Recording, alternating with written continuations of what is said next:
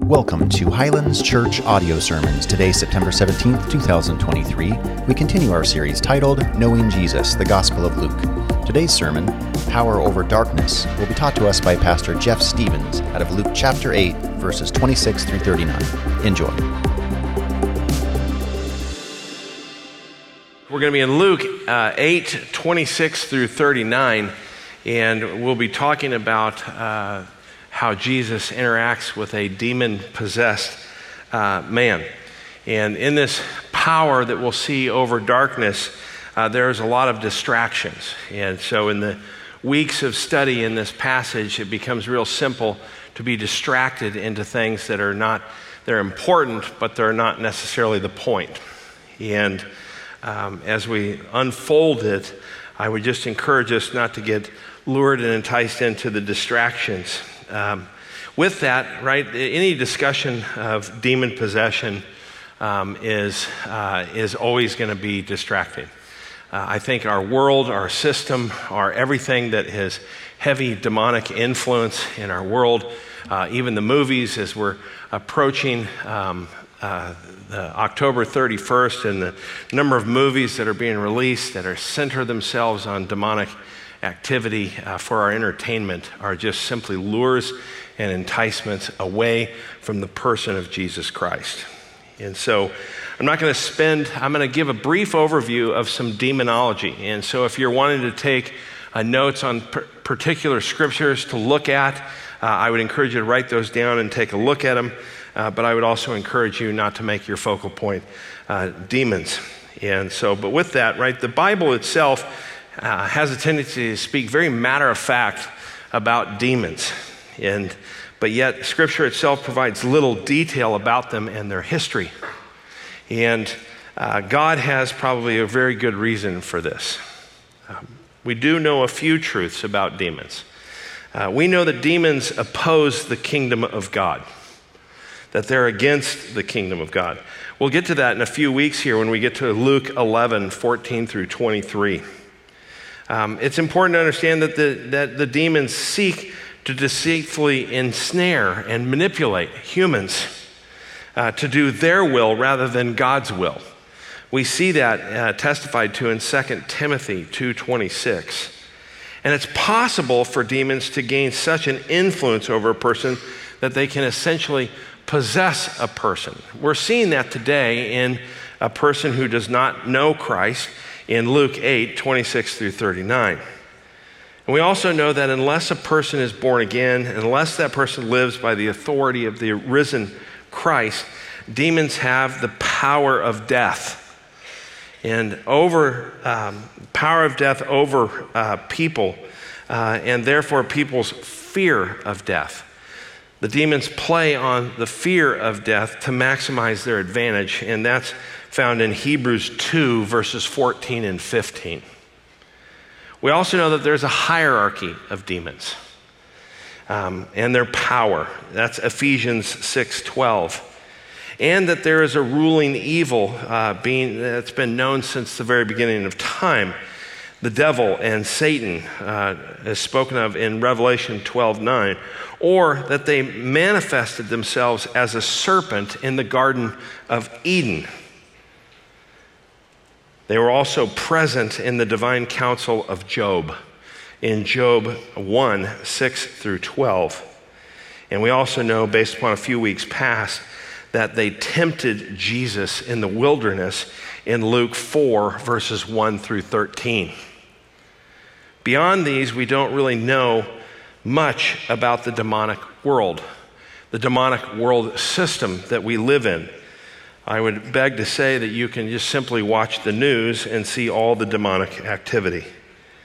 But because God doesn't tell us a lot, it starts to build these questions: is why doesn't he tell us more? Demons seem to be rather dangerous and influential. Wouldn't we truly benefit more about our insidious enemies? And I want you to hear the answer to this clearly. The answer to would we benefit more by knowing demons and demonology, and the answer to that is a resounding no. No. Because when it comes to good and evil, Romans 16:19 tells us to be wise as to what is good and innocent, not as to what is evil. Our best possible protection against demons is less of a preoccupation with them and more of a preoccupation with God. Less understanding of their deception and how they do it, and more simple understanding of the truth of God's word. Remember, our desire for the knowledge of both good and evil is what has brought us to where we're at today. The desire to know good, the desire to know evil. Have you ever pondered and wondered why it was that God didn't want Adam and Eve to eat from the tree of the knowledge of good and evil? Why doesn't God want you to know what is good and what is evil? For he wants you to only know one thing that's good, and it's him. Comparison is the robber of all joy. And the hope that I have here today is that we not get lured and enticed into the distraction of demonology and the demon-possessed man, but see the main point, which is always, always the person of Jesus Christ. Amen? Let me pray. Our Father and our God, Lord, we come to you as your humble servants, asking that you would reveal your glory, to reveal your beauty, to see the loveliness of Christ and his compassion, his authority, and his power. Help us to put our faith and our trust into you and to you alone as we grow in grace and grow in a better and better understanding of our Savior. It's in Jesus' name we pray. Amen.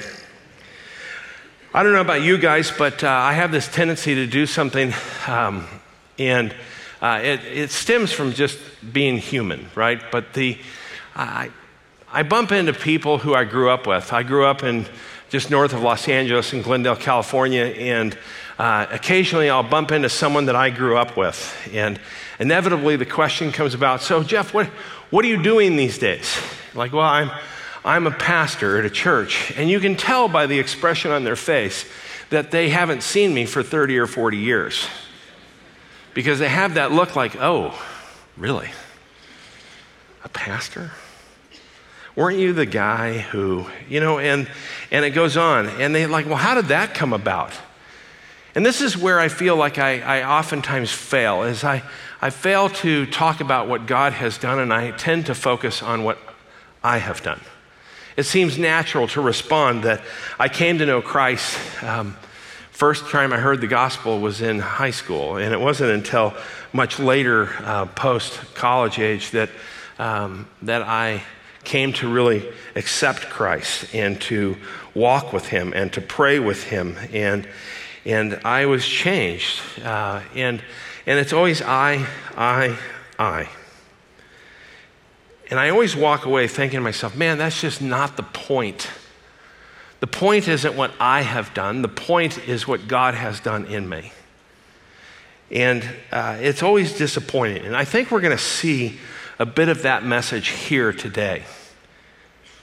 So as we look at the first aspect of this, knowing that it's not what I have done, but what God has done. Let's come upon the scene and try to understand where they're at and what's going on. So in verses 26 and 27, we see point number one, the scene. It says, then they, talking about Jesus and the apostles and his disciples and his followers, sailed to the country of Gergesenes, which is opposite Galilee. So we're going from the west side of the Sea of Galilee to the east. When Jesus had stepped out on land, there met him a man from the city who had demons. And for a long time, he had worn no clothes, and he had not lived in a house, but among the tombs. So the first picture, of course, is that they're in fact coming from the west side to the east side, which is leaving one country and heading into another.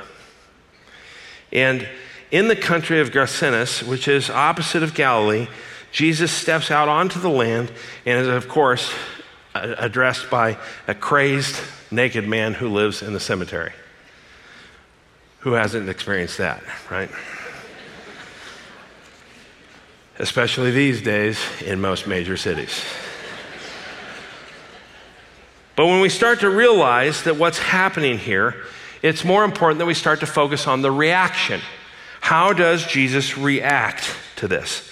It says when he, the crazed naked man he's talking about, saw Jesus, he cried out and he fell down before him and said with a loud voice, "What have you to do with me, Jesus, Son of the Most High God?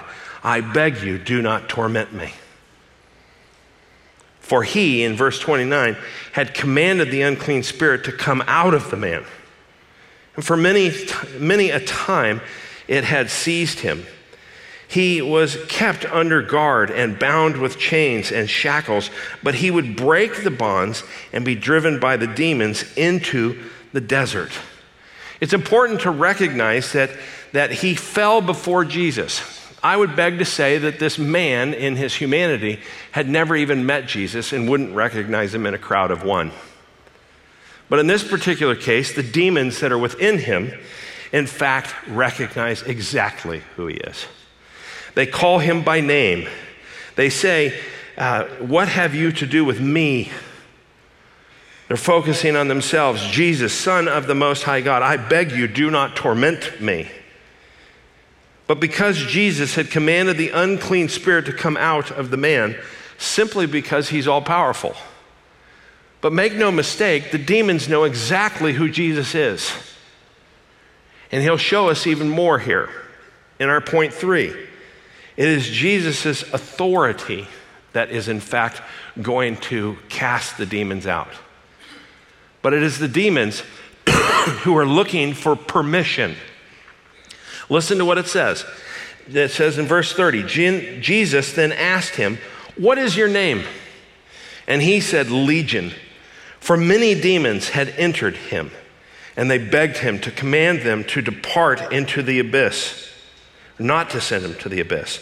And then in verse 32, now a large herd of pigs was feeding there on the hillside, and they begged him to let them enter these pigs. So he gave them permission, his authority to give them permission. Then the demons came out of the man and entered the pigs, and the herd rushed down the steep bank and into the lake and drowned. First point here, within the authority of Jesus. He asks the name, and the demon responds through the man, Legion. Legion is technically an army unit, and the army unit that it's talking about is at least 6,000 men. And so what he's saying is, I am Legion. I am a collective of demons, probably in the area of 6,000 of them indwelling in this man. And these demons have complete control of him. But you note that he begged for no abyss. Please don't torment us and send us to the abyss. The abyss he's talking about is in Revelation 9:1, where it says, and the fifth angel blew his trumpet, and I saw a star fallen from heaven to earth, and he was given the key to the shaft of the bottomless pit. The demons were worried that Jesus was there to prematurely cast them into the bottomless pit, where they would be tormented for all eternity. But the question still remains, why transfer the pigs to the abyss, or transfer the demons to the pigs rather than to the abyss? After all, they called him the Son of God, the Son of the Most High God. They understood his absolute power. They weren't negotiating with him. They were, in fact, actually stating that it wasn't their time. If you go and you look at the same story in the Canonical Gospels, if you go to Matthew 8:29, it says, and behold, same story, and behold, they, the demons, cried out, what have you to do with us, O Son of God? Have you come here to torment us before the time? The demons were calling Jesus out. I understand your authority. I understand who you are. I understand your power, but it is premature for you to put us into the abyss. That's to come later. Some of the other observations that are going on here is that this is a Gentile area, not a Jewish community, because, of course, Jewish people did not raise pigs. But importantly is that they wanted habitation. The demons did not want to be cast into something unliving or to be without a host. Jesus, of course, would never give them permission to enter another person. And so they requested the pigs as a good alternative. I'm not sure that they actually knew that the pigs would in fact kill themselves by running down the steep hill and off the cliff and into the water. But Jesus, of course, would not let them jump into another person, and it also was not their time to be thrown into the abyss. So pigs is what they got. Well, as this is going on, if you picture this scene and you picture the reaction and you picture the authority of Jesus, we start to see that there's some scandal behind this. It's our fourth point, the scandal. Verses 34 and 37. It says, when the herdsmen saw that what had happened, they fled, and they told it in the city and in the country. Then people went out to see what had happened, and they came to Jesus and found the man from whom the demons had gone. He's sitting at the feet of Jesus, clothed and in his right mind, and they were afraid. In verse 36, and those who had seen it told them how the demon-possessed man had been healed. Then all the people of the surrounding country of Gergesenes asked Jesus to depart from them, for they are seized with great fear. So Jesus got into the boat to return. The first group, of course, is these people that basically was the way that they did the nightly news. They went out and started telling everybody what they had just seen, what they had just experienced. And what they had experienced is that Jesus encountered this demon-possessed man, and suddenly all of our pigs went crazy and they ran down the hill and off the cliff and into the water. And people came out to see what is all that's going on, where they find the historical guy in the community who's normally naked and is now clothed, and he's sitting at the feet of Jesus in his right mind. But verse 35, the people were afraid. And in verse 36, the first-hand witnesses shared what they had seen. And in verse 37, the people wanted Jesus to leave because they were afraid. Afraid of what is the question? There's three different people groups. First of all, there's the man that's healed of demon possession. He's probably the central character in this passage. He's important for our understanding, but he's not the point. He's not the point of this story. There's, in fact, local residents. These are the people who lived in the region where Jesus and his disciples had arrived. They witnessed the entire incident, including the healing and the destruction of the herd of sheep. It's important in this story, but it's still really not the point. Then there's Jesus and his disciples. This group includes Jesus and those who were traveling with him, including his disciples. And we know when we study text that Jesus is the point. So he's the point, but what is the point?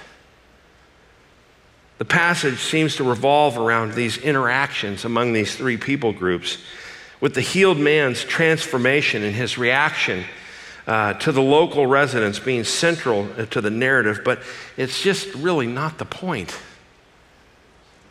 What was the fear? There's four possible things that the fear could have been related to. Fear number one is the loss of the pigs. The destruction of the herd of pigs was a significant financial loss for the community. Pigs were, of course, a valuable asset at that time, and this loss might have caused fear and concern about their future livelihoods. You've destroyed our incomes. You've destroyed our food. We want you to just simply leave. Or maybe the recognition of Jesus' divine authority. They've watched this authority, this all-powerful person, likely recognize that Jesus had an extraordinary, powerful, divine authority, where even a demon-possessed man would listen and be changed. Maybe just being around such sheer power was overwhelming to them. I remember as a young single guy with a group of guys traveling in deep parts of Mexico, probably doing things that we shouldn't have been doing, but as we're traveling in deep Mexico, we came across a group of federales, and not being familiar with federales, these guys all looked like they were fairly plainclothes dressed, but they all had high, powerful weapons. And as they surrounded our vehicle, the unknown of what they're doing, let alone their power and authority, was a bit overwhelming. Maybe just the presence of Jesus' powerful move to cast the demons upon the pigs was overwhelming. Or maybe secondarily, the fear of the unknown, point 3 here, witnessing a man who had been demon-possessed, violent man, now sitting calmly at the right hand and in the right mind of himself, would have encountered an unsettling experience. Or fourthly, the spiritual implications. Maybe there was fear in the spiritual implications. Some might have feared that Jesus' presence and his actions, they themselves may not have been prepared to confront the reality of the spiritual realm, and let alone the impact that it would have on their lives. You see, in their fear and their discomfort, the people asked Jesus to leave their region. Get on a boat and go back wherever you came from. The response itself highlights how encountering the divine can be unsettling and challenging as individuals, or even as a community. I know positively the moment that Jesus returns and he comes back to us in the clouds and the trumpet sounds, there will be great fear. Even when he's coming to bring significant positive change. But see, none of this is the point. It's important, but it's not the point. The point comes to us in point 5, the charge. This is the point. Verse 38 and 39. Listen to what he says. The man from whom the demons had gone begged that he might be with him, with Jesus. But Jesus sent him away, saying, return to your home and declare how much God has done for you. And when he went away, proclaiming throughout all the whole city how much Jesus had done for him. Did you pick up on it? Jesus told him to go and tell people what God had done. And he uses the Greek word theos, meaning that one true God, or often the Son of God. But he's saying, tell what the Son of God, the Son of the Almighty, has done. But what does the man do? He goes and he tells the entire city what Jesus had done. And he uses the word Isus. He doesn't use theos. He says Isus, which means Yahweh saves. He went and he told his homeland, his people, that Yahweh, the highest name of God, has saved me, has healed me. He's pointing to the fact that Almighty God, incarnate in the person of Jesus Christ, has healed me, has saved me. He's getting to the most important point of all points. Jesus is God. But how does he want him to tell? He doesn't want him to go and say what, I was once this. I prayed a prayer. I came forward at camp. I answered an altar call. He wants him to go and tell people what third person, what God has done. It seems to me in this story there's progressing levels of meaning, but there's one point. Jesus is the Son of God. That's important. Jesus is the triumphant over unclean spirits. Jesus liberates the captives and gives hope to hopeless people. These are all important things, even to Gentile people in the town where he's at. But the point is simple. Jesus demands credit where credit is due. He does not save you to glorify you. He saves you to glorify him. His message is simple. I'm not the man I am because I approached Jesus when I was in high school. I am the man who I am because Jesus Christ approached me. He came after me. He set his affection upon me before the foundations of the world, and he would not let anything escape from his hands, not the demons, not anything. But his affection was to come after me, just as he just traveled from the west side of Galilee to the east side, and he goes and he saves one man, and then gets on the boat and returns.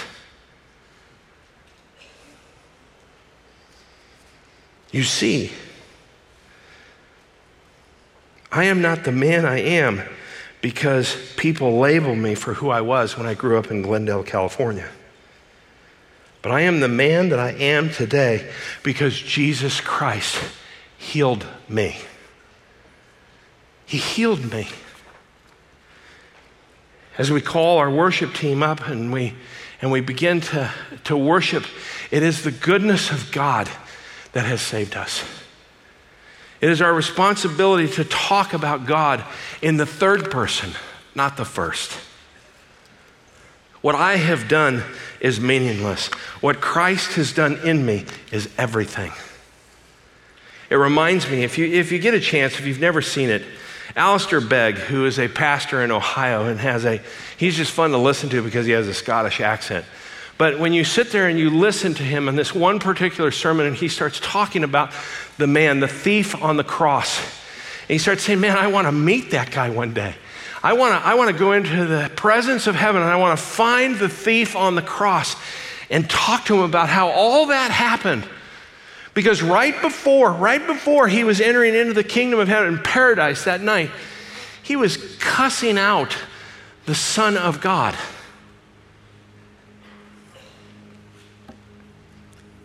And Begg talks about how he comes face to face with the angels as he's entering into paradise, and they ask him, how did you get here? And he says, I don't know. How do you not know? How do you not know how you got into the presence of God? How do you not know that? I don't know. Well, let me get my supervisor. We're going to talk about this. I mean, you've never been a part of a Bible study. You never joined a small group. You have no idea what church membership is, and you have no idea why you're standing here today. Let me ask you, do you understand the doctrines of the justification by grace through faith alone? Never heard of it. Never heard of it. Do you understand that it is by God's word, by Scripture alone, that people are saved? No. How did you get here? And the thief responds, all I know is the man on the middle cross said I could come. That's the only reason why we're here. That's the only reason why we'll stand before him, and we will never stand before him and say, because I believed, because I came forward, because I prayed a prayer, because I answered an altar call. I got the marketing advice from other people, because I attended church, because I was in a small group, because I volunteered my services. No, brothers and sisters, you will stand before Jesus Christ because the man on the middle cross said you could come. Give credit where credit is due. Everything that we do is to the glory of him, and I and you have nothing to do with it but to trust him, to believe him, to put your faith in him. Because in the third person he was told, go tell everybody what God has done for you. This is why you're equipped to evangelize the lost. This is why you're ready to go. It's not that you have to learn more about God's word, more about doctrine, more about the deeper theology things, all wonderful things, but you are adequately equipped with the Holy Spirit, and you have a testimony of what God did for you and how he healed you. Amen? Our Father and our God, Lord, we thank you, we praise you, we worship and adore you. We come to you now and we ask, Lord, that you would take this message in our hearts and we would take it to our community to tell people what you have done in our lives. Could the gospel be so simple? Oh, but it is. But it is so difficult to let go of the flesh, that it is not about what I have done, but what you have done in me. Help us, Lord, to grow in this grace. Amen. Amen. Our God is so good, so good. And your entire testimony of your life is the goodness that he has lavished upon you. It is his kindness. It is his mercy. It is his word. It is always in the third person. It is always in what God has done, what Jesus has done, for Jesus is God. Amen? Oh, this today, if this message has been something that has just caused you to wonder, right, I'd encourage you to go see our Follow Jesus table and let those people pour into you, and just let us have the opportunity to help you understand and grow and what it means to follow Christ and to be living testimonies of what he's done. We also have our prayer team that'll be down here in front, and I can't encourage you enough to come down. If there's something deep on your heart, the power of prayer is so good. Or maybe it's just a time where you want to come and give praise through prayer with another brother or sister. They are here to pray with you. Take advantage of that, please. If there's anything we can do, come see us at Info Central or find myself or any one of the other pastors. We would so love to just pour into you with the gospel of Jesus Christ, to pray with you, to minister to you, that we would all truly grow in his grace. Our Father and our God, Lord, as we go out today, as we go out tomorrow and this week, Lord, would you help us to speak of you and how you have transformed us and how you have healed us and how you have saved us. For you are Yahweh and you save. Help us, Lord, to glorify you in all that we say and do. It's in Christ's name we pray. Amen. Don't rush off, minister to one another, but we'll see you next week. I love you.